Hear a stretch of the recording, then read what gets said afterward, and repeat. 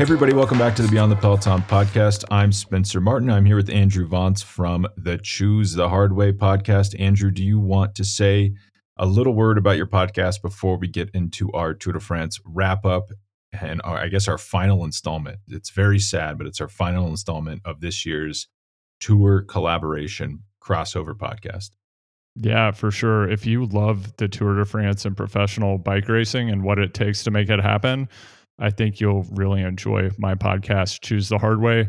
My guests share stories about how hard things build stronger, more resilient people. And in fact, today, I just dropped a new episode with filmmakers Jill Yesko and Allie Davis.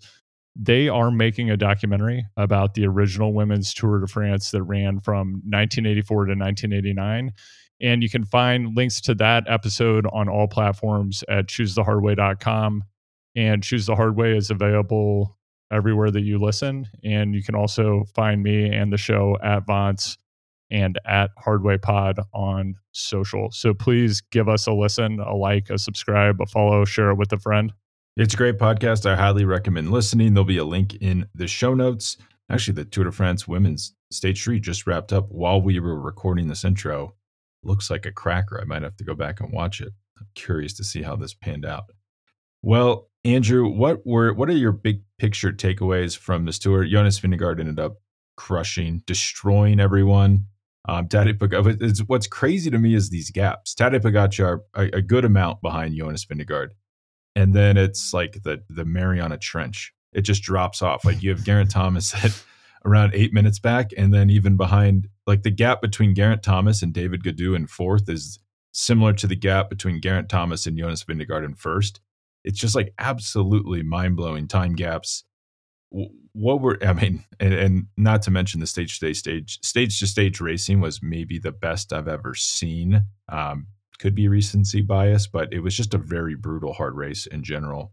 What are your takeaways coming out of this? Best Tour de France I've ever watched. The main question that I have, because it's always about a question, it's about a question about what's next. Could Jonas have done this without a Wout and without a Primoz? That's right? my first question. That's mine. Yeah. That's okay. No, that's notebook. mine. That's mine. Let's go there. That's my first question. And then, gosh, I've got a lot of other questions. I'm even thinking about the final stage, Champs-Élysées. We know that Wout he's a killer. Forget the shark from Messina. We're talking about Wout van Aert, somebody with a hunger, just a bloodlust for winning. And he sits up so that he can do the hands on the shoulder right across the line, I guess. Like, what's going on there, Spencer? Yeah, I found that to be, I would love to unpack this. I have questions. So you're saying best Tour de France ever. It's funny you say this. Daniel Friebe, he's probably my favorite cycling writer who doesn't write about cycling very much anymore. He did just write a book about Jan Ullrich, but he rates every tour in the last 20 years by wine glasses. It's very rare to get a 5-glass rating. 2003 he rated this a 5-glass wine. That's the first time I've ever seen him do that since I've been following him. 2003 was exciting. But yeah, I don't know. On the stage to stage basis, this might be the best of all time that I've seen, at least. So I don't think that's hyperbole for you to say that. We just saw like a level of racing and intensity that I've never seen before. I mean, think of how many soft breakaways did we had. Like B&B Hotels tried to get 2 guys into the move with Magnus Kort in Denmark, which is not hilly, on the first stage, and they got dropped on a climb. And like that was kind of the last we saw of a team trying to just noodle into a breakaway. Like every break was really hotly contested. It was like an hour of all out riding to get into it. And it was just the world's strongest riders in those moves. Like you think about Mads Pedersen on stage 13 when he won out of the break? I mean, it was like Filippo Ganna, Stefan Küng, Mads Pedersen, Fred Wright. Those are strong riders. Like this, there's no soft breaks. It was like a classic every day. I thought it was amazing. I was a little shocked that I was reading the British. I feel like British cycling writers tend to be kind of curmudgeons, kind of hate on people who aren't British, but I was a little shocked at how much it was like, well, Jonas only won this because of Wout. I mean, Wout certainly helped. He really helped on the cobbled stage. But let's not forget that Jonas Vingegaard, the final gap is not totally indicative of what he was ahead of because he sat up on the Champs-Élysées. If you look at his gap after stage 20, he wins by 3.5 minutes over Pogacar. I would say there was no point in the race. At any point, did Pogacar look to be even putting him under pressure, like physically, fitness-wise? Maybe stage 5, but even if, let's say, Wout's not in this race, Pogacar gets a minute and a half on stage 5. Vingegaard's still going to beat him. The Oudecombe stage, it's nice to have Wout pacing, but wouldn't Vingegaard just have cracked Pogacar by himself? He was just a stronger rider. It's hard to know. I guess it's an unknowable. I mean, maybe Wout and Jumbo helped him through the opening sprint stages. Maybe he crashes on stage 2 or 3 without those guys positioning him. So in many ways, yes, they're like essential to his Tour win. I just think hands down he was the strongest rider in this race, and in some ways it's not even close. Like, he only attacked one time and he won the Tour by 3.5 minutes. So I would say he probably could have done it, setting aside potential crashes in the early stages that didn't happen because of his team. What about you? What do you think? I'm still trying to wrap my head around something that I learned from Matt Stevens' Instagram, which is that Mads Pedersen, who is sponsored by a coffee maker.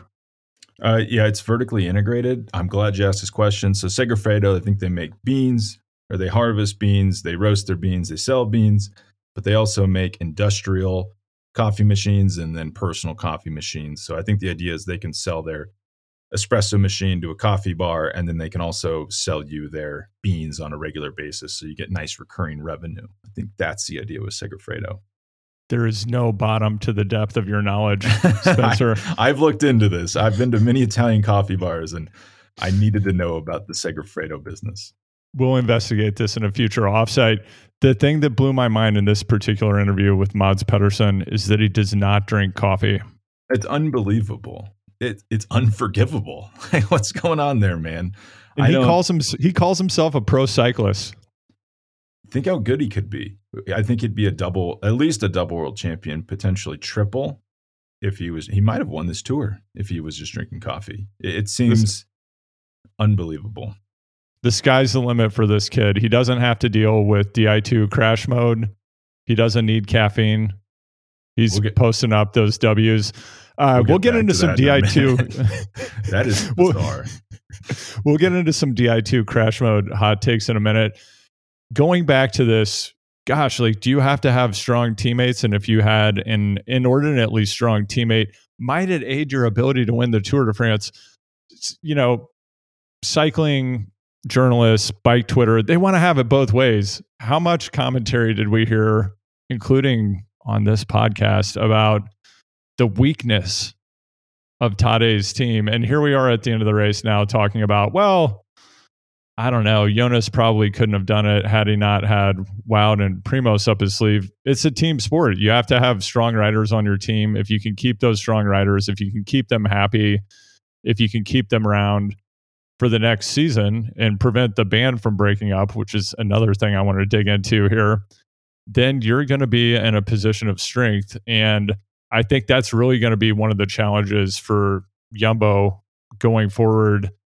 And something that, I mean, Ineos has been going through this perpetual existential crisis in terms of GC leadership, and Pidcock on the rise, potential Tour winner. What's going to happen there? Let's pump the brakes. The guy finished, I think, over an hour back, and he's the same age as Tadej Pogacar. So I would say I was encouraged by his ride, but it's hard to win a Tour de France. It's very hard.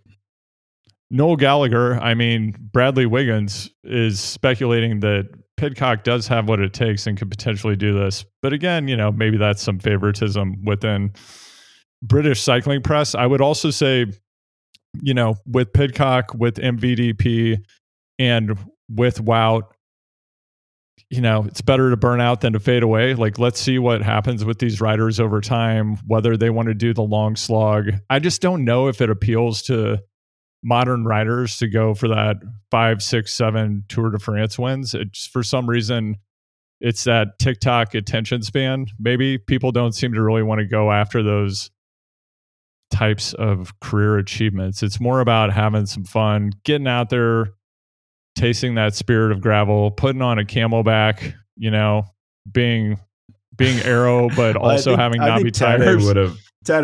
He would go for 7 if he.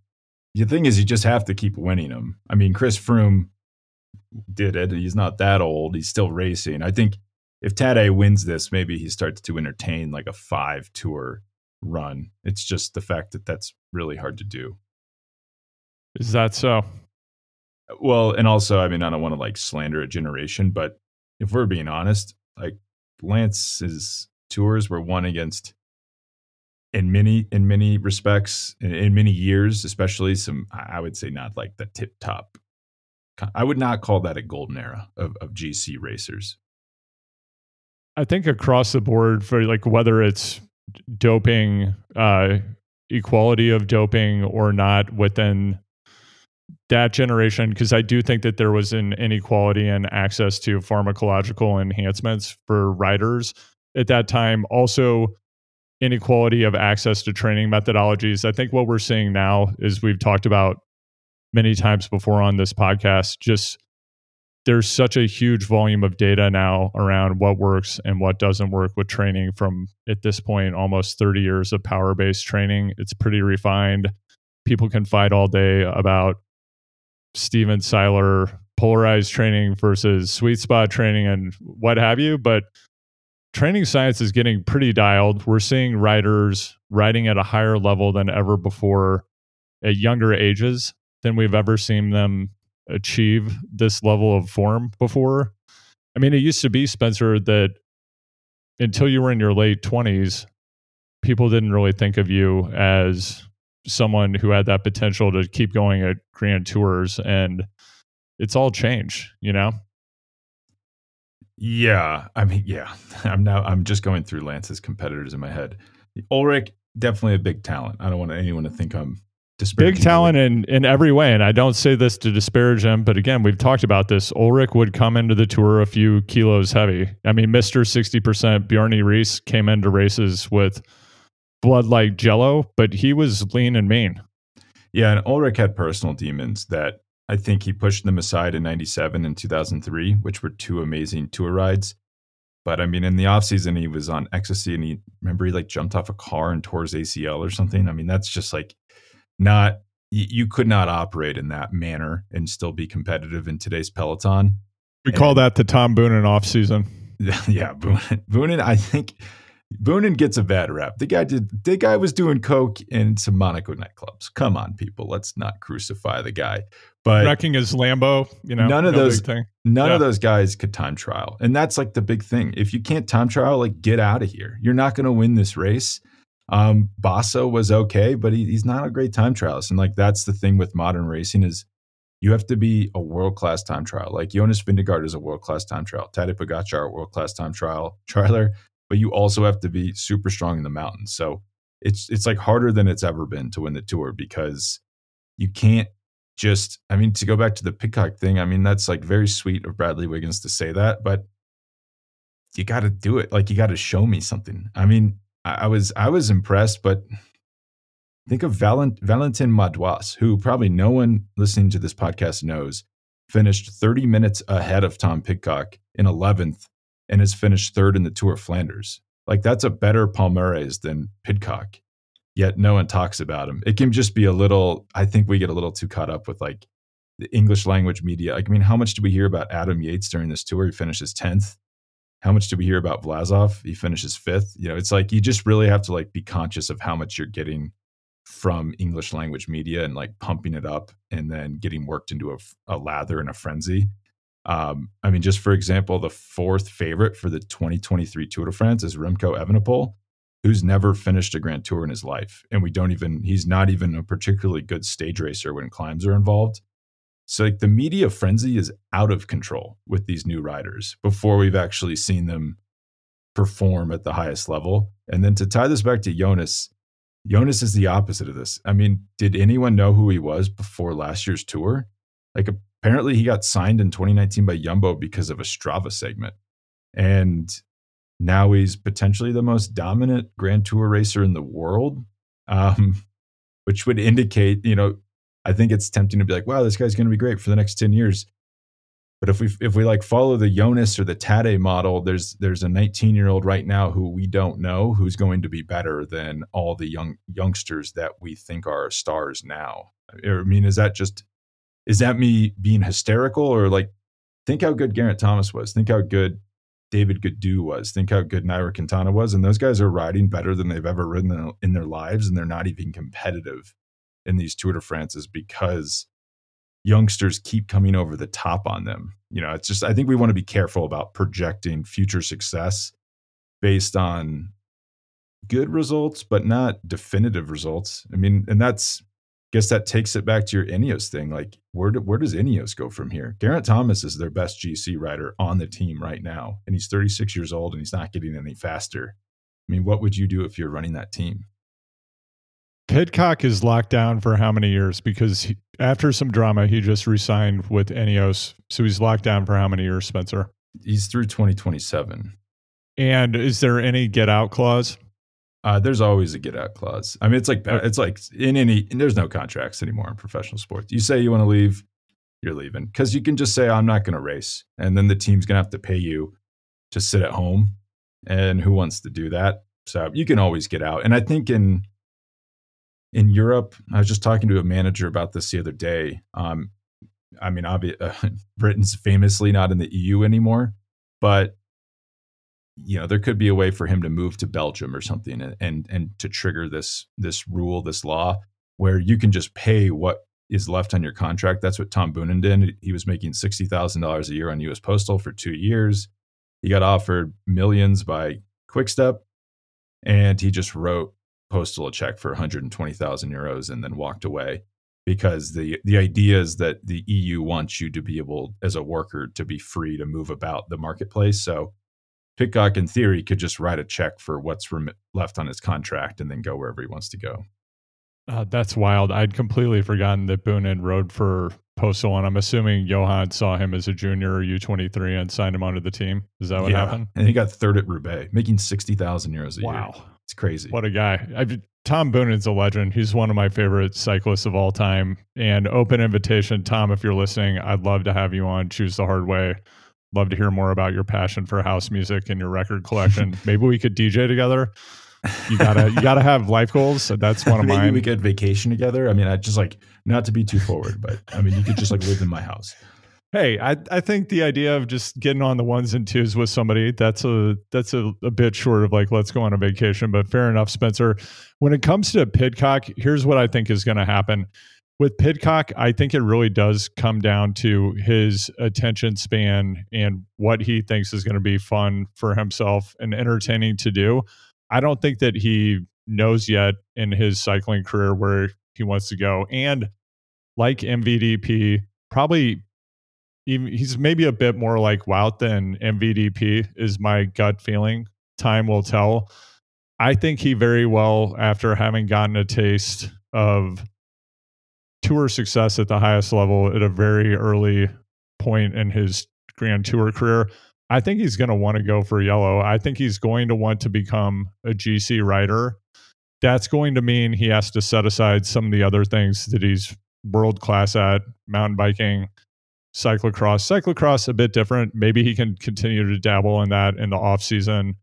Side note, I just think that that's such a high risk activity from an orthopedic injury point of view. I'm not, other than keeping the riders happy, I'm not sure why road teams allow their riders to do that, because I think the possibility of an orthopedic injury running in ankle deep mud and around sloppy corners and what have you is actually pretty high. So if you wanted to protect, has any high profile road rider like suffered a multi-year injury that's derailed a promising career before racing off road? I don't think so. I mean, Mathieu van der Poel's fine. What's the worry about? Let them ride. Yeah. Pidcock is one. Yeah. Van der Poel got really, really hurt at the Tokyo Olympics doing, it was probably stupid for him to do the Olympic mountain bike race without previewing the course. And then now, who knows if, I don't know. he didn't look good at this tour. So who knows what we can expect from him in the future. Yeah, I mean, that's a whole other can of worms. Debatable. His coach said they didn't know the ramp was going to be removed during the race, which is, if you don't know what happened to Mathieu van der Poel at the Tokyo Olympics, there was a pretty large drop. It was a gap jump, really, that the riders launched off of in the race. In practice, they had a wooden ramp so you could just roll it. In the race, Van der Poel went to roll it, and it turned out the ramp that was there that he was depending on was not there. So he landed on his front wheel, catapulted himself over the bars, somersaulted, landed on his already injured back, and then we've seen the consequences of that throughout this season. Getting back to Pidcock, if he wants to go for yellow, and I think he's going to want to go for yellow, Ineos is going to go all in, I think, behind a British rider who wants to go for a tour victory. I think that thing causes chaos because Bernal's going to be back.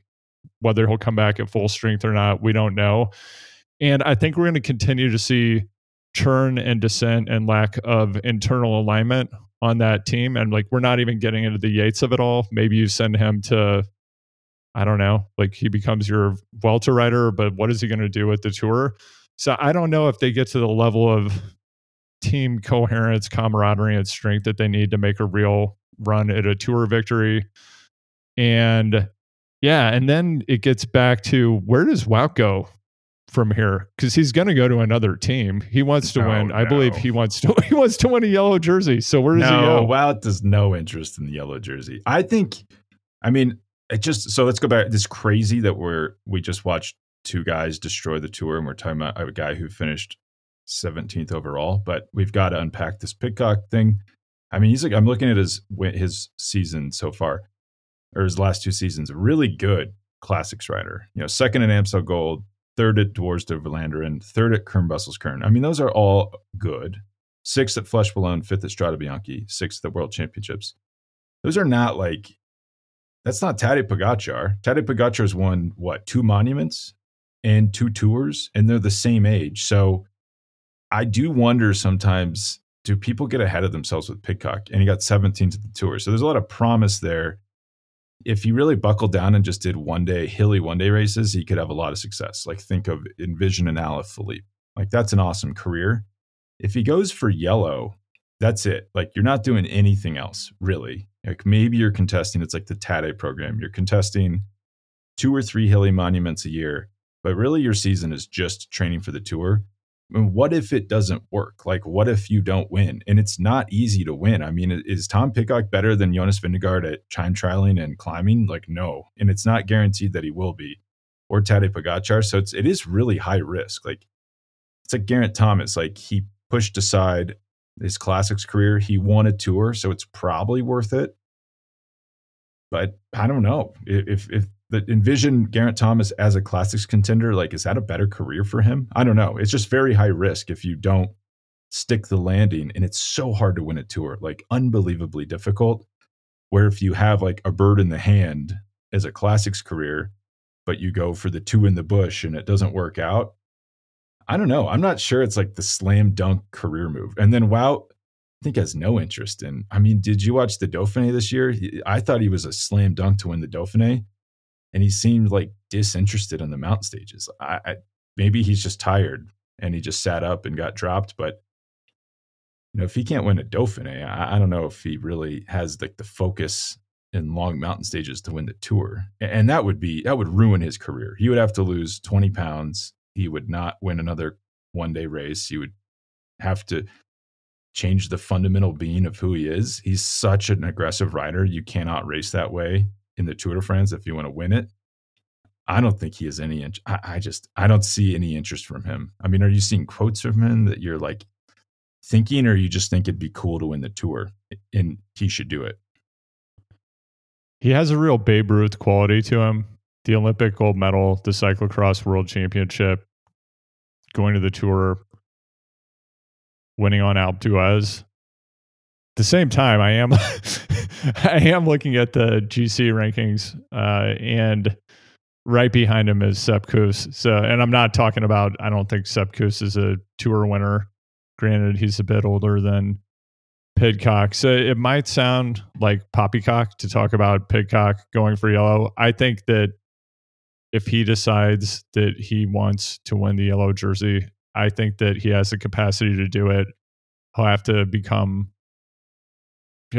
drop all the extracurriculars. He'll no longer have the Dancing with the Stars as an option. He's going to have to stay off his feet and really focus on his training. But are we just saying like, yeah, so if he wasn't who he was, he would be good at racing the Tour de France? Like, is that just kind of who he is? I don't think we know yet. I think it's too early to tell. So he's coming into focus, similar to how we've seen. I mean, Wout went out and did a few time trials at World Cup cyclocross events this year and absolutely destroyed everyone, vanquished all of his adversaries in a most brutal fashion, as he often does. But that was just him having a little bit of fun. He didn't fully dedicate himself to a cyclocross season. And I think that Wout is on more of the Zdenek Stybar trajectory at this point. I think that that's just something that he'll do occasionally for fun for fans in the off season, but it's not the focus of his program. For Pidcock, mountain biking, cyclocross, classics, and Grand Tour riding have all been on the same level in terms of his objectives, and I think it's going to come into focus. But I don't want this to be the entire focus of this episode, right? That's just an observation that I have. So Pidcock could definitely, he's 58 kilos. The guy could try to win a Tour, and he might. Do you think Wout van Aert will ever try to win a Tour de France? Yeah, I think he will try to win a Tour. I don't know if it's going to be next year, but maybe over the next 2 years he drops 10 to 14 kilos, which is a lot of weight. And he does a Wiggins, he does a Thomas. That's one of the things that really struck me during this tour, with Wiggins on the back of the motorcycle, and then in particular on the final day when they had the TikTok stars that are the hosts of the GCN and Eurosport broadcast, which was excellent this year, not just for their dancing on TikTok, which was excellent, but for their commentary. So they're all standing there on the Champs-Elysees doing interviews, and Bradley Wiggins is a gigantic human. He looks like, and I know that he's probably been banging some weights, as we know, since he left professional cycling, but he looks like someone whose body wants to be big. And he was a larger rider when he was fully focused on the track, and he dropped a lot of weight in order to be a Tour contender and winner. And I think that that's within reach for Wout if he wants to do it. There have been some quotes from him indicating, yeah, he does actually have interest in doing that. And when we take a look at, the amount of time that he spent on the front in this tour, both when it made sense and sometimes when it made no sense at all, I would like to see a comparison of Wout van Aert time at breakaways and off the front compared to the entire Joan Hopper team at the 2022 Giro d'Italia. I think that he may have spent more time off the front. I don't think he will, just because Wiggins did lose weight and then is quite open about how it kind of ruined his life, and he was miserable and got divorced, and doesn't make it sound that appealing. Same with Tom Dumoulin. If you read between the lines, that's why he retired, just having to keep the weight down. I think Wout's life is pretty awesome, and I don't know. It seems like a big risk for, does he win the Tour? 14 kilos is a lot. He probably wins the Tour if he drops 14 kilos and keeps his power. But the thing I keep coming back to is that 2021 Tour de France, Primož Roglič crashes out. Wout's in yellow. I think. Maybe I'm misremembering. I think he's in yellow. And yeah, just look at stage 11. They go into the mountains. It's like time for him to pick up the mantle for Jumbo. And he really, really struggled. And that was like, anytime we've seen him try to lead in any type of stage race, he just does not have the consistency like the Dauphiné this year, where it's like the win was sitting out there for him to take, and he just cannot get over those high. Potentially it's the altitude. It's definitely not the length of the climbs, because we saw him win the Double Ventoux stage, and there's almost no longer climb than that. I don't know. He did get second at Tirreno Adriatico once, but then that's the only time we've ever seen him really even put together a week-long stage race. So just that 2021 tour kind of haunts my nightmares a little bit, where I thought we were going to see Wout actually ride for the GC, and he couldn't do it. It's like GC racing, it's like an odd alchemy. You'd think someone like Remco Evenepoel, you'd think they would be good at it, and some people just are not. They just don't have the consistency. Jonas Vingegaard, you'd never think he would be good at it, and he's the best at it. So I don't know. I mean, certainly if he puts his mind to it, he could probably do anything he wants on a bike. I'll just believe it when I see it. But let's answer. We'll come back to Wout in 1 second about where he goes. Does the band stay together? But where does Tadej Pogacar go from here? I mean, he really just got his clock cleaned by Jonas Vingegaard.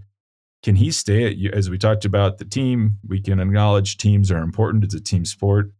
Can he stay at UAE? Like, what does he do here? That was not a good showing from his team. Not a good showing from his team.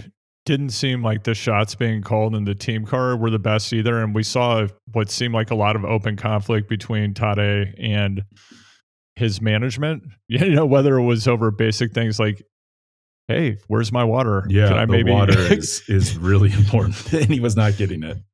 I think your average age group Ironman triathlete had better nutrition and hydration support in their most recent race than Tadej did in this tour.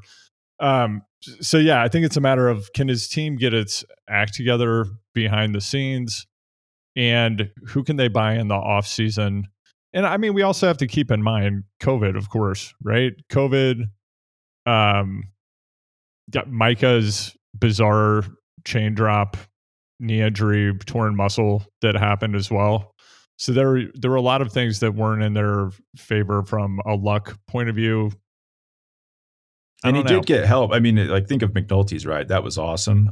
Oh, yeah. The thing is, actually, the on-road support was better than I would have thought. I just kind of want to unpack the managerial decisions. And I thought Wiggins, he was on Lance Armstrong's podcast, I think on stage 20. It was really interesting. He talks about in detail what it took for him to win the tour. And he also, I thought he's the first person I heard to openly question, like, can Mauro Giannetti continue to run this team? I don't know. Mr. Giannetti, he's like, he was like really into doping and never really doesn't seem sorry about it and is running the team. That's odd. But why was Mark Hirschi on that tour squad? The guy was not in shape. I do not understand the decision to bring him to the race. The water, it seems like they're not getting I don't know. There was just, you shouldn't have your team leader yelling at the team car about something. It seemed like Tadej was making his own decisions all of the time. Like, there's no real figurehead there that's like ruling with an iron fist, which is kind of what you need to win the tour. I mean, Bradley Wiggins, very outspoken person, very big star. He could have told Sky to go kick rocks and he was going to go race classics for the rest of his days, but he didn't make any decisions in his Tour de France winning year. He just listened to what they told him to do. I don't know. There's so much. I came away from this tour so confused about UAE, like the back room. What is going on in that front office? Like, is it? It's almost like you think of like the New York Knicks or something. Is the organization so infected that even if the riders are strong, even if Rafa Micah stays in the race, even if they don't get COVID, they just don't have like the DNA to make good decisions, to like build a good tour strategy. I think that's the case. One of the things that's popping into my head right now was the total lack of Brailsford during the Tour de France this year.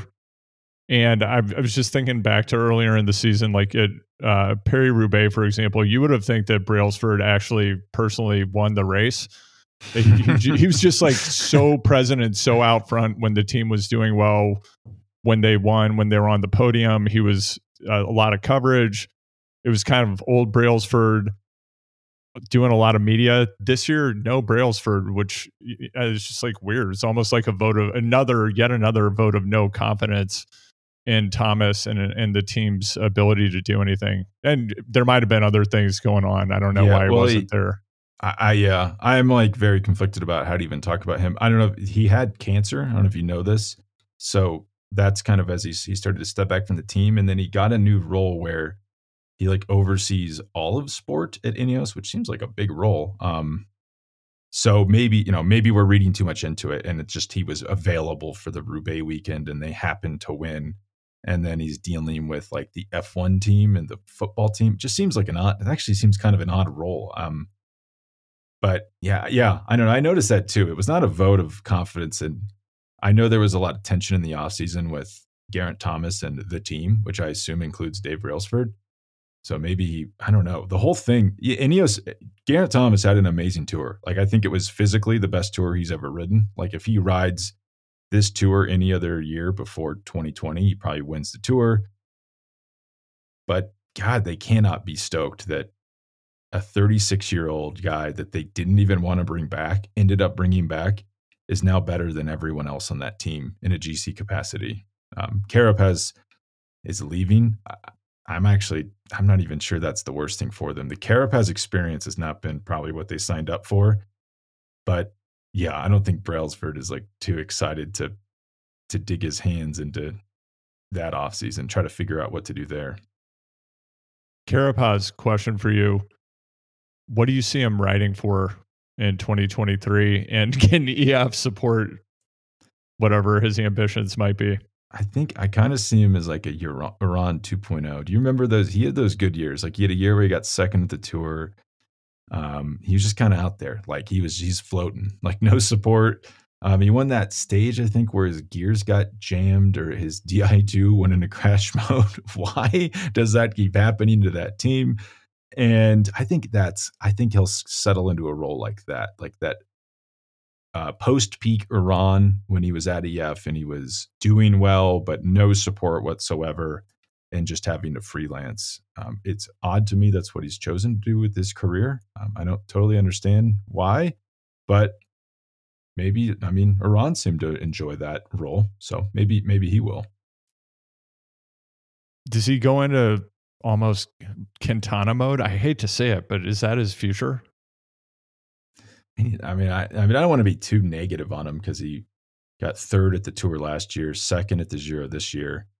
If you just start ticking off the world's best GC riders, you'd say Vingegaard, Pogačar are tier 1, tier 2, Roglic when his back isn't broken. And then I think you'd have to put, Roglic, Hindley, and then I think you'd have to put Carapaz in that second tier. So he is still like in a very rarefied air of GC contenders. Yeah. I'm trying to think about other EF riders who were GC level. What about TJ? Did TJ ever go top 5? No, that was in the BMC years. TJ actually rode by his old house yesterday. I was just thinking about his career. I think when he moved to Aspen to be closer to his wife's family, he moved to a winter climate to train in the winter in that climate. I don't think he ever reached his heights after that, but very talented rider. Well, yeah, because you're right. He got 4th at the Tour at BMC, but then once he went to EF, I'm crap compared to all those guys. Anyone working at that team is like better at cycling things than me. I don't want to be disparaging in them, but that team tends to have a reputation as a retirement team. Like TJ's stint there seemed like it's kind of an active retirement. Let's talk a little bit about total cycling, Spencer. I don't know if this term has been used in other places, but you used it during the tour in the Beyond the Peloton newsletter. Could you talk a little bit about what the total cycling concept is and where it comes from, how it's related to what's going on in football, European football? I just stole this from, there's like the famous Dutch team called Ajax. It's like the biggest team in the country. I guess it goes back a long ways, like almost 100 years. They kind of invented this idea of like total football, and then they dominated Europe with this philosophy where everyone on the pitch outside of the goalkeeper is able to play every position. So if you're a left back and you just happen to move into the striker position, the striker moves and replaces you at left back. So no one's ever out of position. Everyone's fungible. They can just play the same roles. It doesn't totally hold up in cycling because you can't have multiple leaders. Like you can't have Wout losing 11 minutes on stage 7 and then being the leader the next day. But maybe you could just say the leader is the goalkeeper. That's the only non-movable piece. and then everyone else can just operate like everyone else can do everything, and no one rider can do something that another rider can't. I started using that term to define the Dutch team Jumbo-Visma because we just saw. I mean, Wout van Aert is what is he? He's a domestique. He's a mountain domestique, but he's also pushing for them on the flats, keeping them out of trouble. Christophe Laporte is a domestique, like he was kind of the bodyguard to Vingegaard, but then he's also winning sprint stages. Sepp Kuss is, I guess, Sepp Kuss is a little bit more, a little bit more of a one-trick pony, but he is like a world-class. He could be winning. He could probably be slotting into that Nairo stage winning role if he wanted to just go ride for Arkea. But then he's just choosing to be their mountain domestique who's dropping Vingegaard off to then be paced by the green jersey, Wout van Aert, higher up on the mountain. So I just started using it to define this program that Jumbo seems to have created where they just kind of have like a mush, like a soup of riders, and they can just ladle them out, lay them out in any way they want, go to a race, and it works out. I mean, for example, I thought Wout could have won the Dauphiné this year with Jonas and Primoz both at the race. They just seem to be able to like, well, Christoph, you're a domestique, but let's win the sprint today with you. Wout, you're a sprinter. You be the mountain domestique today. Obviously, you have to have extremely talented riders to be able to do this, but I think it stands in stark contrast to Ineos, who seem to have more of a defined structure. I mean, you could never imagine, think of that Tour team. You have Tom Pidcock going for stage wins. You have Geraint Thomas going for the GC. And then, really none of all the other riders there are just there to perform a role, like a very strict role. You're not even supposed to be noticing them. And that's how they were when they were at their prime. They would just control the race with defensive tactics. And you'd have the leader, let's say it was Bradley Wiggins or Chris Froome or Geraint Thomas. Everyone else is faceless, not mindless. That's a mean thing to say, but they were just performing like a very rote function, and you were never supposed to notice them, and they would never actually step out of it and do anything else. But it's allowed Jumbo to be extremely flexible. I mean, I was shocked at how aggressive some of their tactics were at this tour. Like, for example, going back to stage 4, where Wout is leaving Jonas to go for a stage win, and they're willing to roll the dice that they can just get time later and have Wout do his thing in these opening stages. I mean, or even sending him into the breakaway on stage. What was the Oudacom stage 18 maybe? Instead of, the old conventional wisdom would just be turtle up around your leader and don't get guys in the breakaway. But it worked out for them. I don't know, how do you define total cycling? Yeah, I mean, to me, it's analogous to what we've been using the term cycling 2.0. And yeah, it is the idea that riders are not playing the conventional roles that we've come to expect them to play in the last 30 years of the Tour de France. The whole strategy of total cycling, as you noted, it really hangs on the idea that you have these generational talents who have the flexibility to be a sprinter, a time trialist, a climber at key moments. I mean, as you noted, we have seen Wout not do as well when he has the designated leadership role at these shorter stage races, but we have seen him climb at an incredibly high level, including in this tour. We saw him drop Tadej for a minute. I mean, he came back, but there are moments when his climbing is, on par with the very best climbers in the peloton.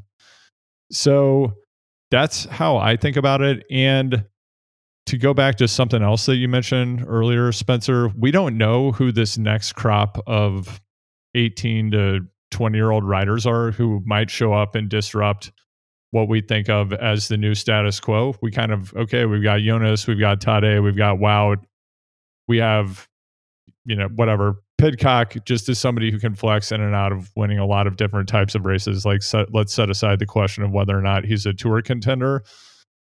And there could be, another half dozen riders right around the corner that are going to bubble up here in the next 6 to 12 months who could do the exact same thing.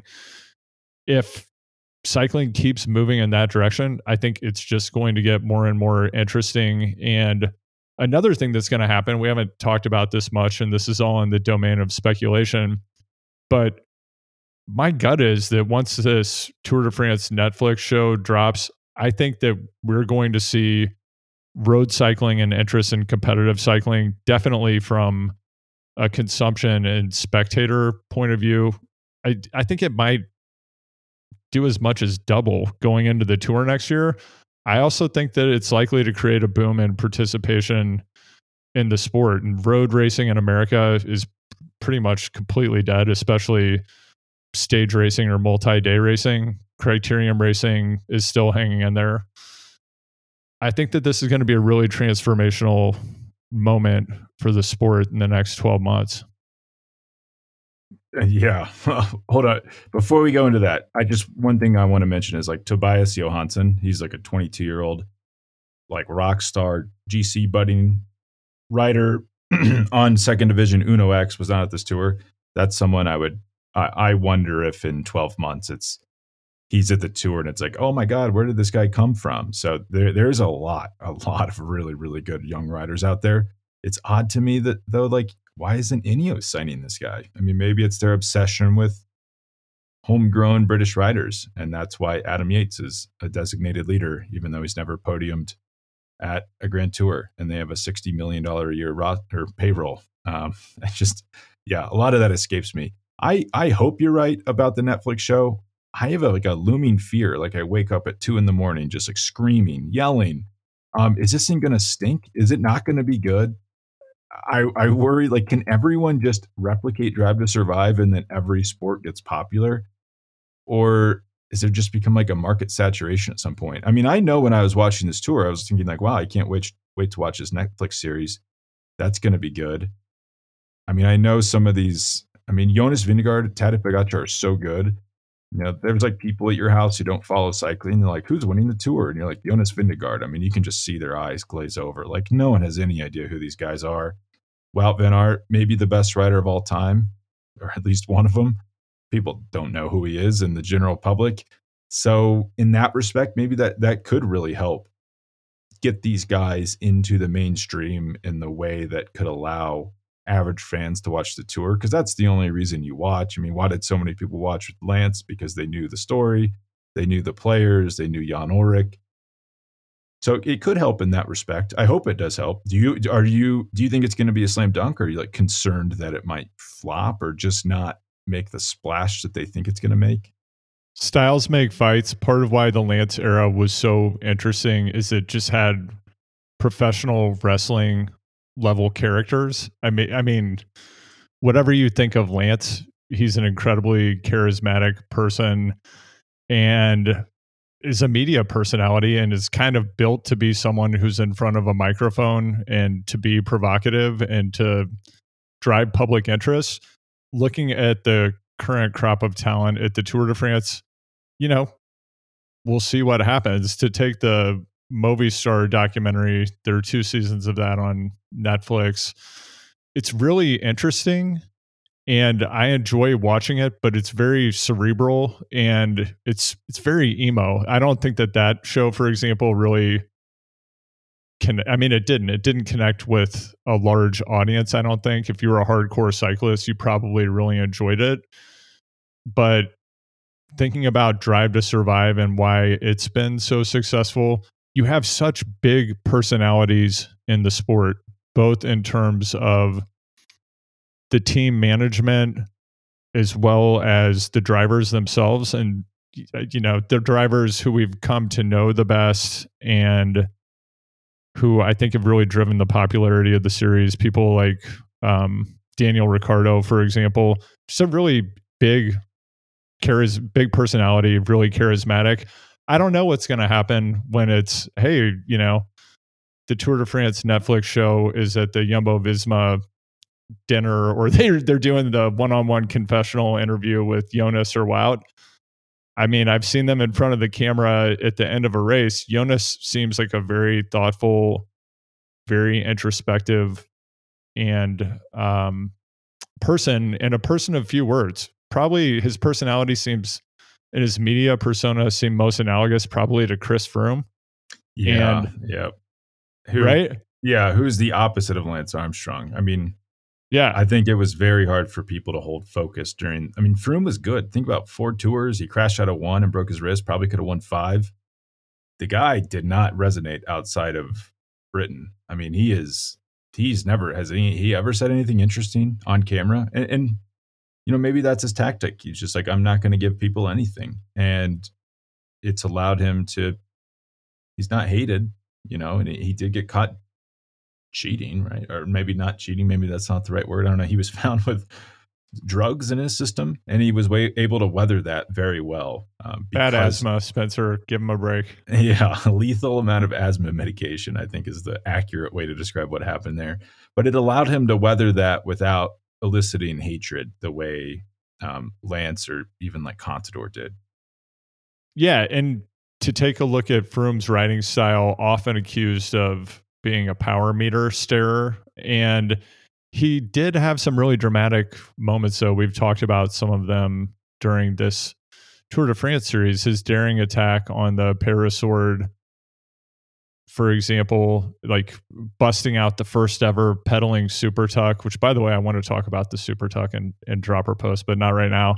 And then, of course, there was the moment when Chris Froome became, I believe, the first rider I've ever seen run up a mountain during a Tour de France stage after he got tackled off of his bike. Not just run up a mountain, run up a mountain without his bike. Without his bike, yeah. Which is highly illegal. Highly illegal, but made forward progress in the race without his bike, effectively turning it into a duathlon. But that wasn't enough to make him a really popular figure. And I do think that one of the challenges we're going to see with the series is a lack of maybe a really relatable champion figure. Yeah, I mean, and Ricardo it's also funny, the more I get into F1, like I watch practice, I watch qualies, I watch the race.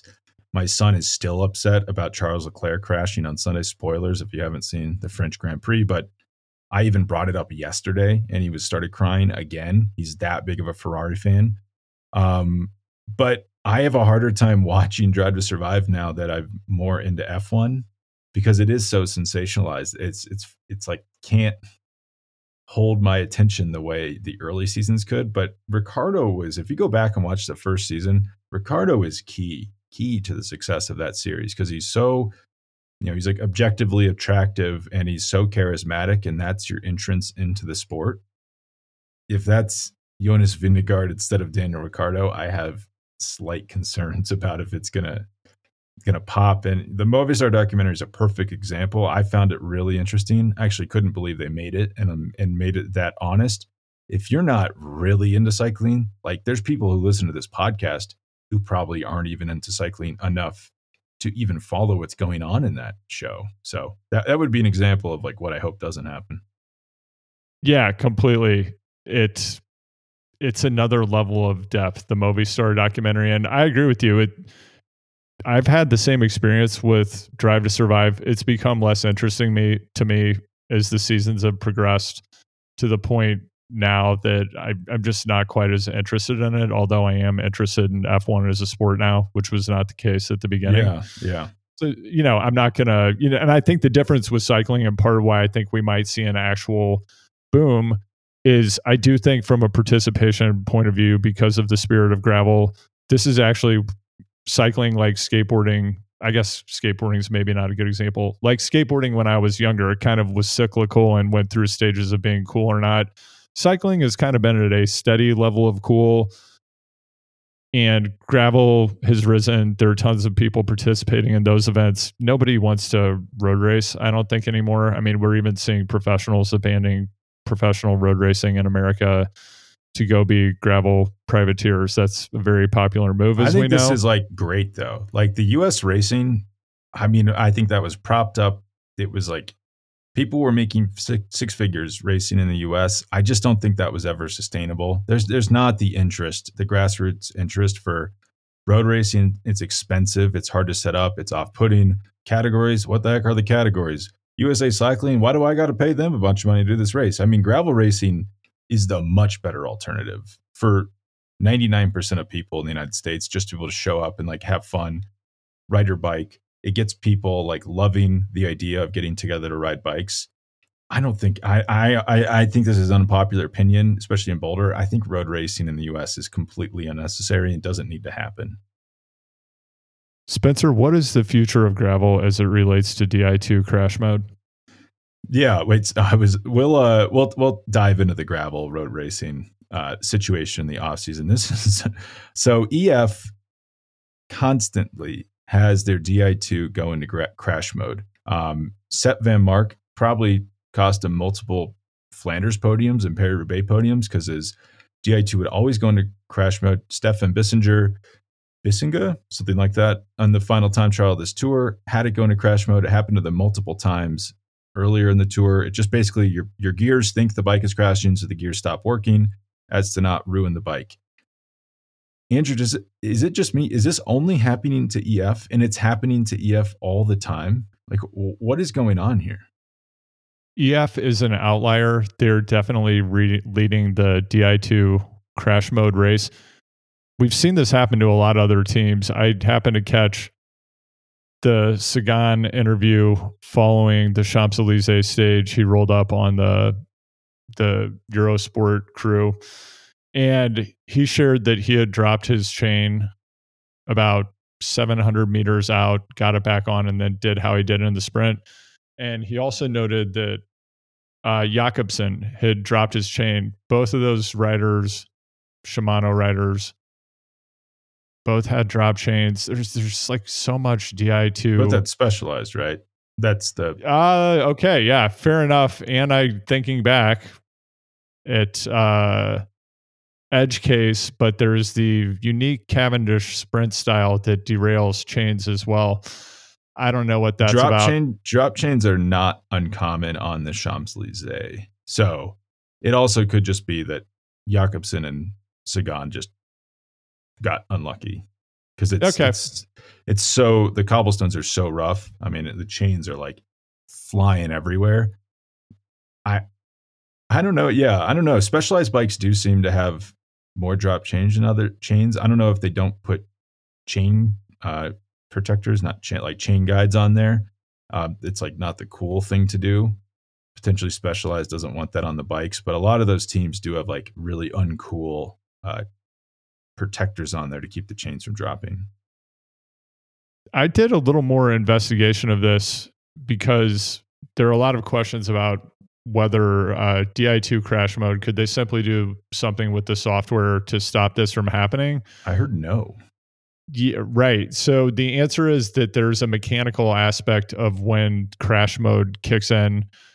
There's some debate about how exactly it works, but it appears that you can't stop it from happening.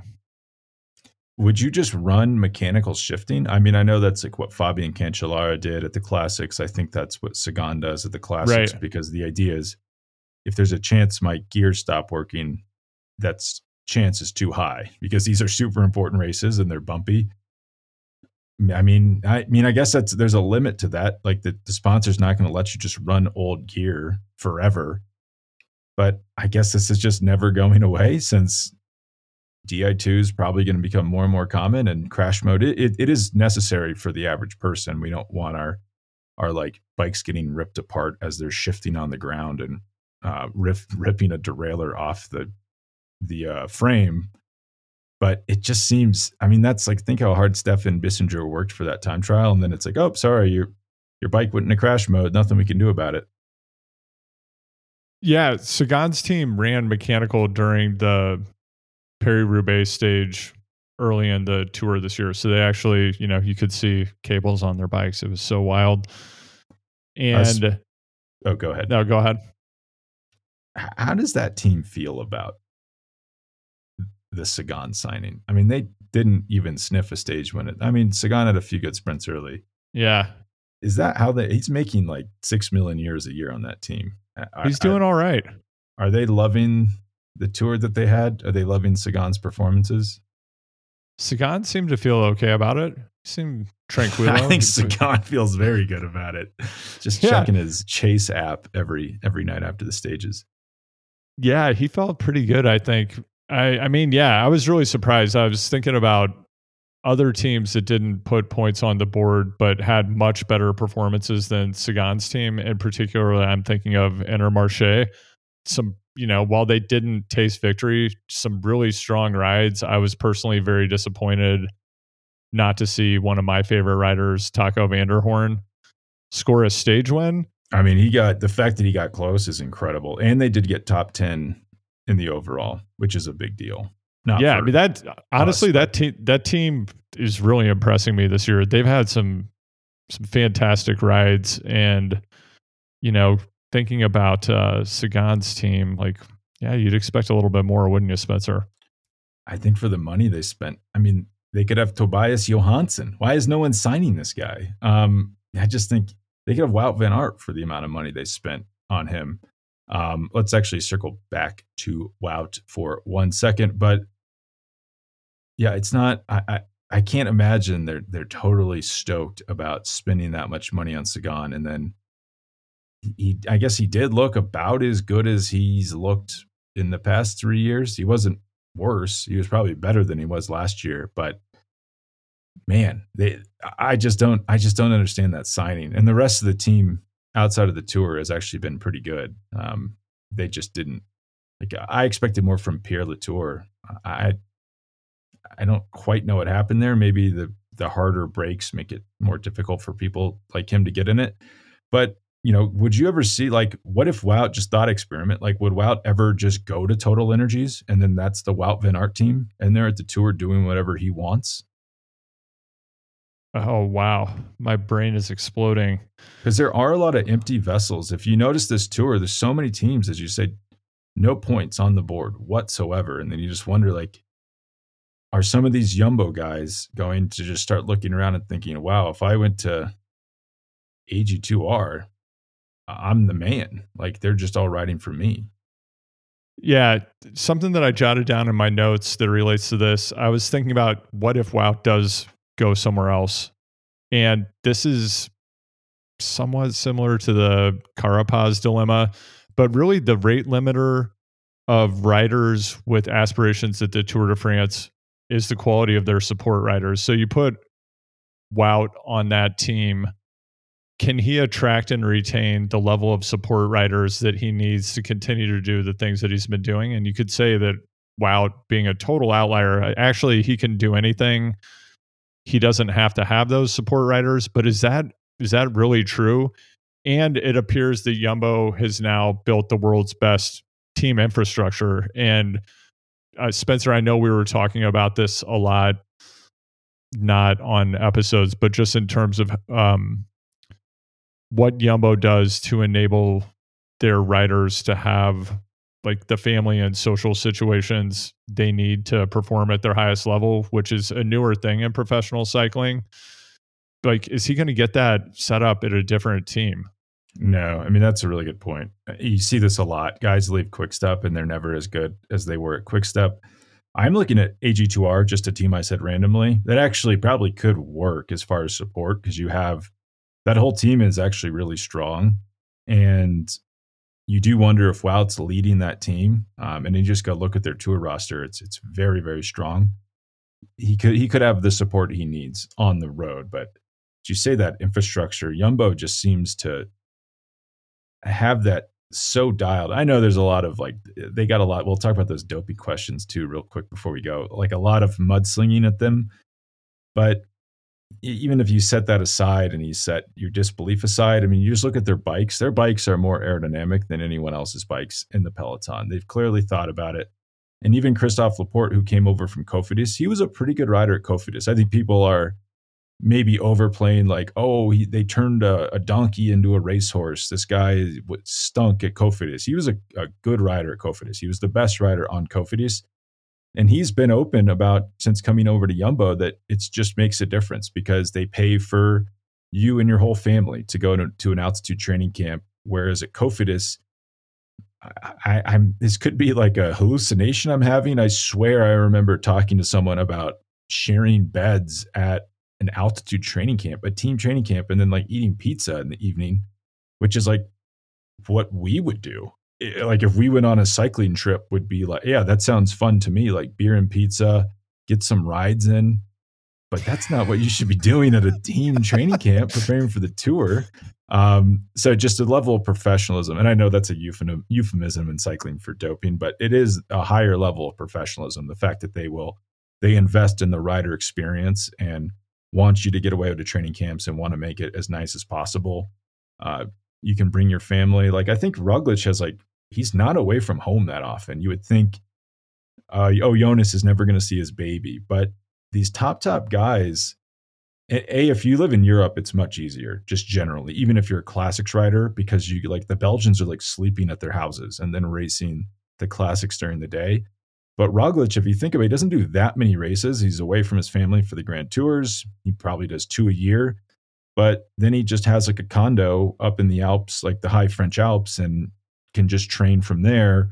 And the team lets you do that. I know Ineos, and when it was Sky, they were a little bit more restrictive. They'd want you in Mallorca or in the Canary Islands at the team hotel, no family. You don't even get to call your family. Super strict, old school like that. But Jumbo seems to be a more progressive rider experience first team, and they offer a ton of ancillary support as far as making you more aerodynamic. And I mean, the fact that they have Wout, we knew he wasn't sprinting on the Champs-Élysées because he wasn't wearing the skin suit, that they won't even let him participate in sprints without the skin suit. That shows an insane level of detail to aerodynamics. Whoa, say more about that. Yeah, because if every sprint stage every stage he was trying to win this year, he was in the skin suit. And then if you noticed, he rolled out for the final stage with the shorts on, with the jersey. So you knew right then he wasn't sprinting for the win, because I guess they've just deduced that, I guess it kind of makes sense. You're moving so fast in a bunch sprint that even the slightest aerodynamic advantage helps. I've always thought skin suits were kind of a scam, because I know some of the materials are really fast, but is really the hem between your jersey and your shorts causing that much dirty air? I mean, it probably is. If they're doing it, there's probably a reason they're doing it. I'll have to, I can't remember which pro rider it is, but there's a pro rider, I believe on, what team is he on? He's on Froom's team. He has a YouTube channel. I'll find it and we'll talk about it in a future episode. But he talked about just that attention to detail with skin suits, overshoes, the right gloves. I don't know if you noticed with Jonas, but he always had the Aero gloves on the entire race, which you would think don't make a big difference, but when tunnel testing show, it does actually make quite a difference. I mean, on the other hand, you could think about Tadej and his signature Tufts, which are not likely to be aerodynamic. He never wears an aero helmet. He just would go out and destroy people all the time, until he didn't. But yeah, those small pieces of kit, attention to detail, having everything prepared. Probably things I'm a big fan of the Tour Gawande book, the Checklist Manifesto, the idea being that you turn complex processes into a list of simple binary actions so that everyone involved in the process knows exactly what they have to do when. I would imagine that early Sky was probably following those types of protocols. And we saw this year, clearly, things are falling apart over there. They just don't have that level of attention to detail. And the new king of comedy in the peloton, Geraint Thomas, has turned his Vestgate into a charity fundraiser. He's had a good laugh. He's made me laugh a few times, which is great, but it just bespeaks a lack of professionalism and a lack of attention to detail. And now Jumbo have shown that they have it. And yeah. And maybe it's not sustainable. I mean, maybe Ineos just eventually burned themselves out. I know that they tried to make it a codified rule. Employment lawyers will laugh at this, that you can't have a significant other and work for the team, because they wanted you that focused to the team. That's obviously not sustainable in any way. So maybe it was so intense that attention to detail was burning so bright that it eventually just burned everyone out. And then now they're leaving vests on people for time trials and things like that. I mean, oddly, Thomas had an amazing ride. It sounds funny because he finished 8 minutes behind the leader. I thought the best Grand Tour of his career, he got like a little bit of flack in The Guardian for it's just like, oh, they're sticking to this old school strategy and he's getting blown out of the water. It's like, well, what else do you want him to do? The guy is cooking time trials as fast as he can. Like in that final time trial, he finished only 5 seconds behind Pogacar, and then Right. of course, he's going to get dropped in the mountain. Like he's not faster in the mountains. Like there's very little you can do at the Tour in a situation like that. That he did about as good as he could do. But yeah, the team around him does seem to be falling apart. I'm not quite sure what's going on there, and I wonder, like, how long is Jim Ratcliffe going to continue to pump money into this thing? Like, if they're not winning the Tour, I think they have podiumed on the Tour every year. Well, except 2014 and 2020. So 2 years. There's 2 years where they weren't on the podium, but every year other than that, between 2012 and 2022, they finished on the podium at the Tour. That's impressive. Like nothing to scoff at. But I do wonder their whole existence is built around winning the Tour de France. If they're no longer winning the Tour, does he stick around as a sponsor? I'm not quite sure what his aims are, but yeah, and I know some of the other teams are struggling, like the Mercedes F1 team looks like it won't be winning championships for at least the short term. Maybe he has a long time horizon, and this doesn't worry him. But I do wonder about that. Like, is their funding going to be in trouble at some point if they can't deliver Tour de France wins? It very well could be. And I know you'd mentioned this, Spencer. We might as well talk about it. But the doping accusations that are flying around, because they're always flying around, right? You can't have professional cycling. You can't have somebody win the Tour without the questions coming up. What do you make of, I think, kind of like the alpha and the omega of this Tour at the beginning, preceding the Tour? We had the Team Bahrain accusations. We had the raids at the riders and team staffs' homes. At the end of the race, we actually have no forward momentum. It's shocking and sad, actually, to see news reports about that continue to talk about what was found in the raid, talking about, oh, there were 445 pills, and there are 445 white pills and 700 brown pills of unknown substances. Like, looking at the photos, I don't know, maybe they're doping products. They could be also, like, could be Sudafed or Imodium AD. Yeah, I have no idea. My bathroom, if you raided my bathroom, you'd find 500 pills of unknown substances. Like, it is a misleading statement because it sounds nefarious, but it's like, well, yeah, I guess if you look at any pill, if it doesn't have a name on it, it's kind of an unknown substance. Yeah, so we've got that, and then the Omega at the end, finally in the final press conference, Jonas gets the question, why should we believe you? Yeah, the question needs to be asked at the same time, to what end? And is anyone out there going deep and doing investigative work to try to figure out, like, what's actually going on? Are they waiting to see if there's another raid that yields information? I'm just not sure what the end game is there with that line of questioning. Yeah. So tell us why you're doping. So Kate Wagner, who's actually been a guest on this podcast, very good journalist. She asked the first question. I thought it was somewhat fair. It was like, basically, like, Tadej Pogacar was faced with doping questions every day during his Tour reign. You seem not to elicit the same suspicion. Why is that? The uncomfortable answer, and probably something Jonas can't say, is because I'm from Northern Europe and Tadej's from Eastern Europe, so you're always going to be more suspicious of him.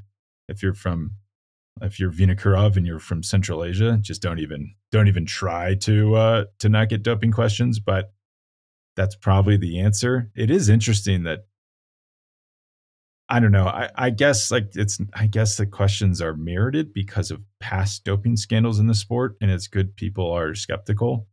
But, I was even noticing in the New York Times, it was like a story about why should we believe Jonas Vingegaard? And then below it, like, U.S. athletes destroy competition at track and field championships, and everyone's breaking a world record every time they step on a track. Like, that is highly suspicious. This is crazy. And then there's no presumption that anyone in that sport is cheating. And you would certainly never ask Sydney McLaughlin right after she wins the 400-meter hurdles and breaks her own world record for the umpteenth time, why should we believe you? So it is odd to me that, like, why is Jonas getting that question and then Sydney McLaughlin isn't getting that question? I don't quite understand why one's appropriate and one isn't. Yeah, I think it's totally fine and an appropriate question to ask of Jonas or any professional cyclist.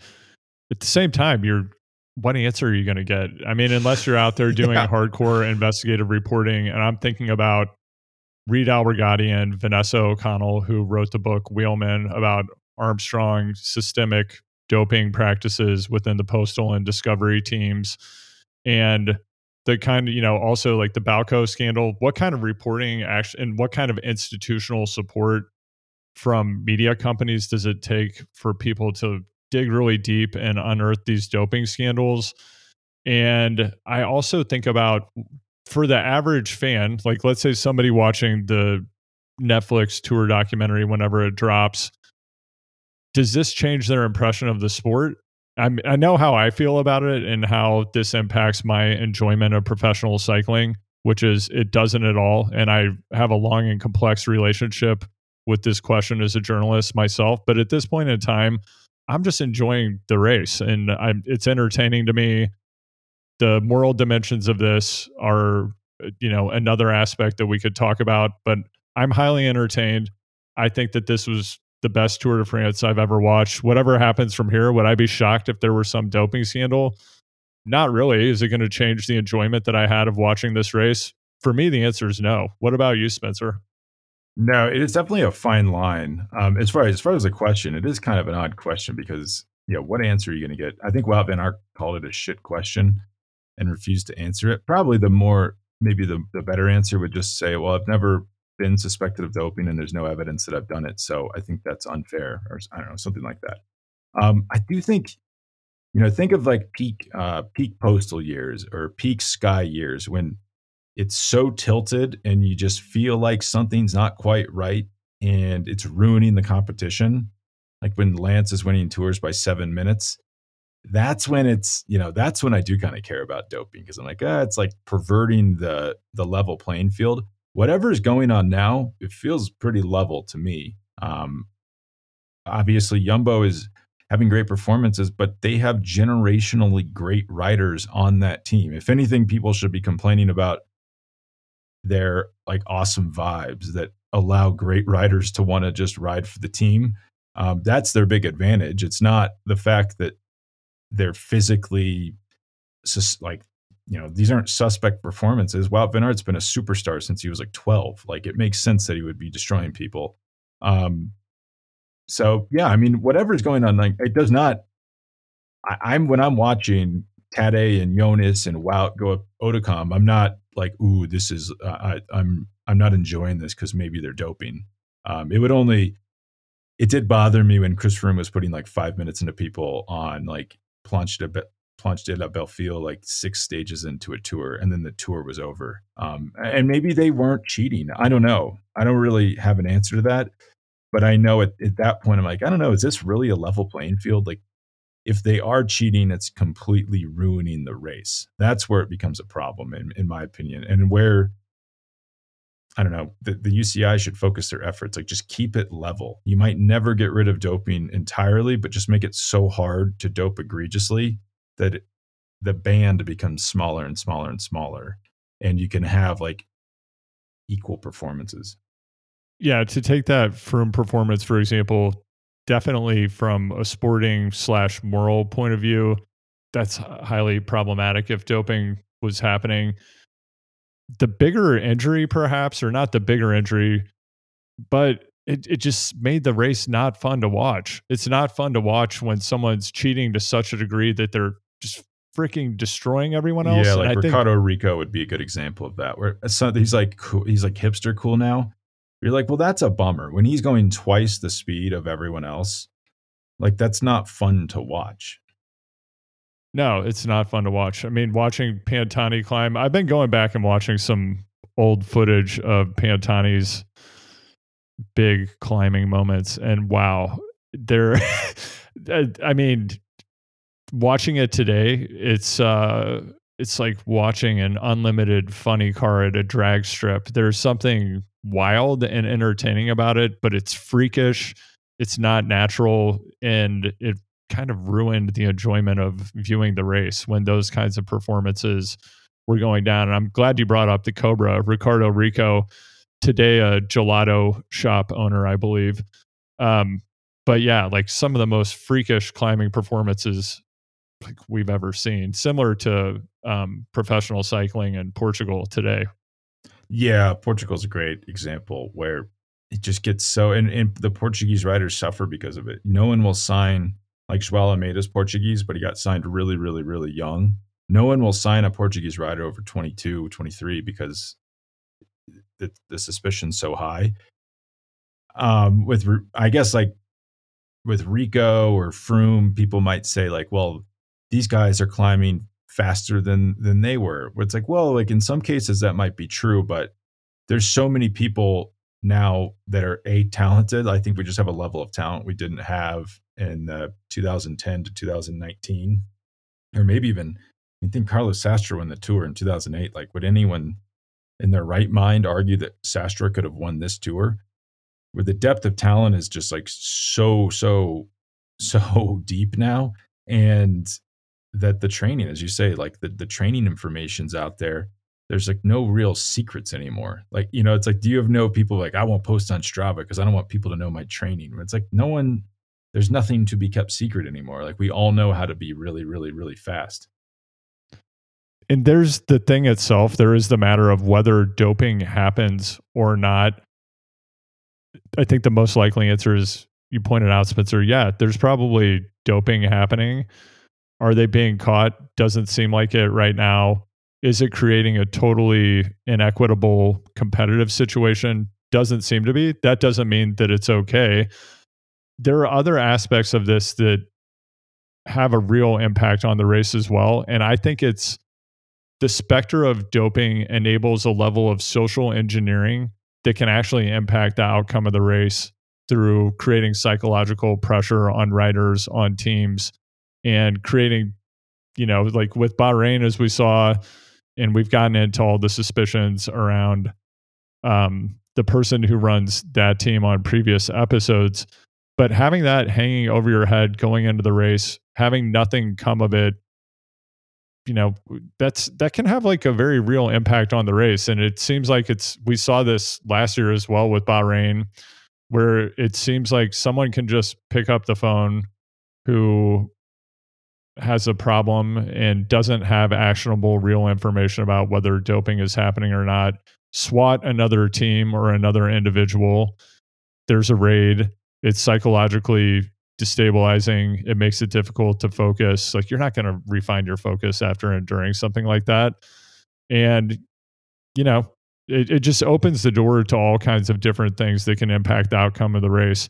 And we talked about this with the climate protesters as well, because I don't recall which rider was injured in a wreck as a consequence of the climate protesters, but just cycling is unique in that there's an interaction between fans and the world in a way that they can actually impact the outcome of the race, which is unusual in professional sport.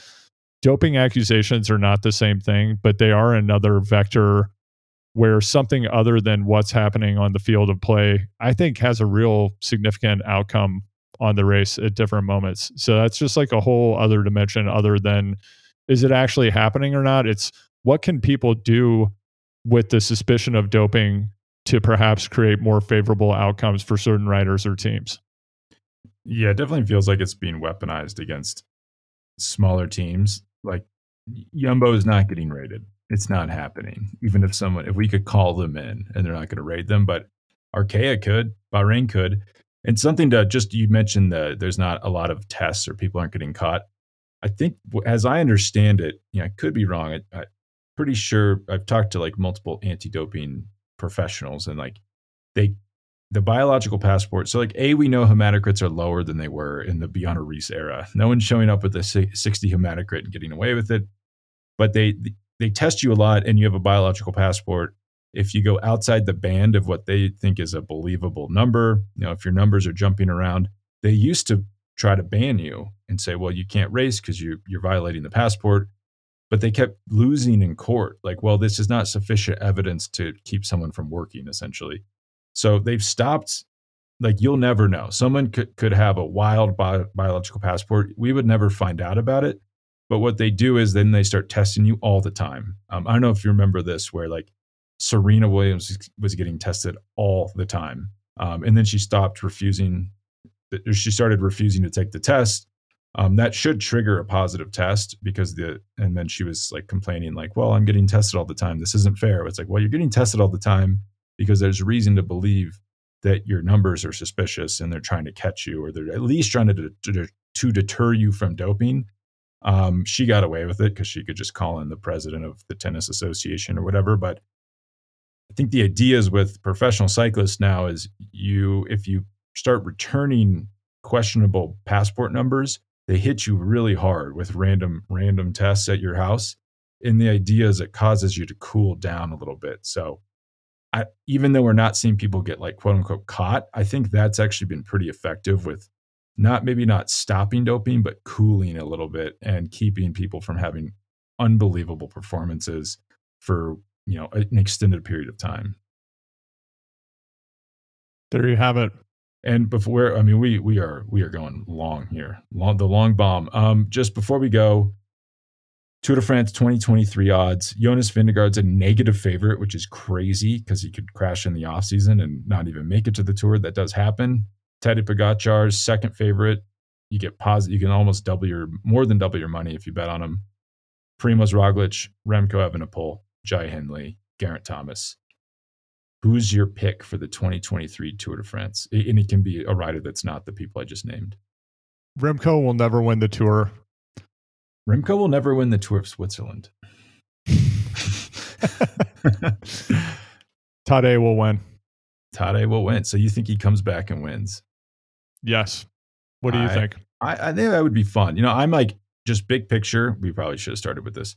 I'm glad Tadej lost because it's not fun when you get the same rider winning all the time. Like, think how much more fun the Froome years would have been if he gets beat, in the third attempt, and you just get like it's a more natural cycle of fandom, and it builds excitement about the race that you don't get if it's the same rider winning all the time. So, the only thing I think Tadej could come back and win. Two things about that: Jonas never looked under pressure. I think Jonas is a better time trialist, and at times he's a better climber. That's a hurdle. It's not beyond Tadej. Tadej's so good, he can crack that. Does he do the Giro? That's kind of my big question. I've heard rumors that he's going to try to do the Giro Tour double, which we know that will not work. That's like not possible. Yeah. No, that's like opening an Eastern Front. You can't do that and win. You can't do that and win the Tour. It's just that doesn't work in the total cycling era. So I'm going to modify my statement. If Tadej elects to race the Giro, number one, something's going to happen and he's going to end up not winning the Giro, and then he's definitely not going to win the Tour. If he elects just to ride the Tour de France, he will win the Tour de France. The reason I'm picking him as the winner is because I don't think Jumbo can keep the band happy at this point in time. I think there are too many competing interests and conflicts of interest within that team. And I mean, we could have and did say this at the outset of the 2022 Tour. It seemed impossible that they could juggle the number of aspirations and egos that they had going into this Tour. They did it once. I don't think it's possible to do it twice. What do you think, Spencer? And you're the band expert. I think you have interviewed Daft Punk without the helmets on. I think there's something true. There's truth to your statement. I think at some point the goodwill runs out, and it's just too hard to keep it together. Jonas strike, and this is another Britishism. I mean, some of these British riders I really respect and really like. It's funny how they talk about cycling to me sometimes, where it's like, Jonas doesn't strike me as a multiple time Tour de France winner. It's like, well, that's a nonsense statement if you really unpack it. It doesn't matter how Jonas strikes you. Chris Froome might not have struck you as a multiple time Tour winner, and he won a bunch of Tours. So it's really just about, is Jonas physically capable of doing it, physically and mentally capable of doing it? It does seem difficult for me to believe if Tadej focuses on winning another Tour that he doesn't win next year. One wild card is, I heard Primoz. I mean, this is to your point. Primoz to Ineos is the rumor now next year. Not coming back to Jumbo because he doesn't want to play second fiddle to Jonas. The problem is we absolutely know Ineos would get Primoz Roglic and then have him work for Adam Yates. That's the only issue there, where if Primoz goes to that team, he never sees a leadership position ever again. Yeah, and let's remember, Jonas doesn't win the 2022 Tour without Primoz working for him, softening up Tadej with those attacks and counterattacks, and he doesn't win without Wout. So can Wout stay happy at Jumbo? What does he want to do in the future? Does Primoz stay? Does he go? TBD.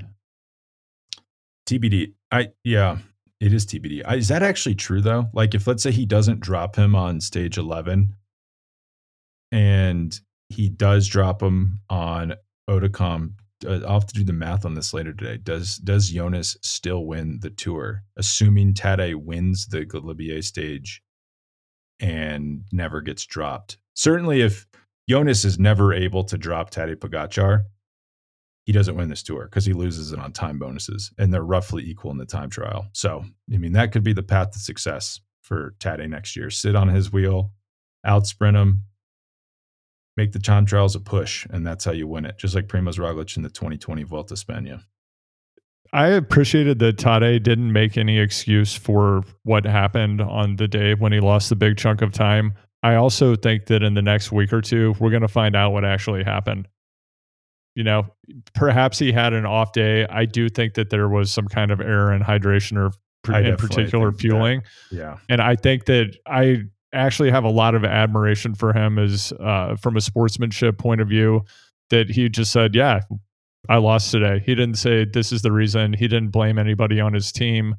He didn't say it was this specific factor, because I think that would have disparaged his team. It would have potentially diminished their confidence. I think it would have bolstered the confidence of their competitors.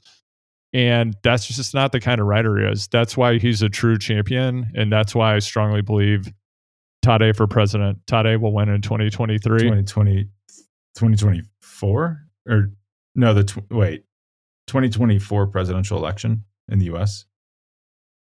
Let's wait and see. I wouldn't rule it out. I'd probably vote for him. Yeah. No, I think you're right. I think the team biffed that. They didn't, as we saw with the water complaint. I think that was a little window. We weren't supposed to hear that. I think that's a little window into some nutrition issues they were having over there. They're just trying to keep him lean. Yeah, I wouldn't put it past him. Water bloats you. It's going to add weight. You don't want that on the climbs. No water. You won't have the right sensations if you take in water or nutrition on this climb, Tadej. All right. Well, thanks, Andrew. I hope everyone enjoyed this super long episode. Just start doling it out slowly to yourself for the next few weeks, because I'm retreating high to the Italian Dolomites and won't be back on until the Vuelta a España in mid-August. But thanks, Andrew, for joining us during this tour. It was so much fun. I think everyone enjoyed listening. And we'll see you hopefully in the Vuelta. We'll have to talk about this. See you all soon. All right. Bye.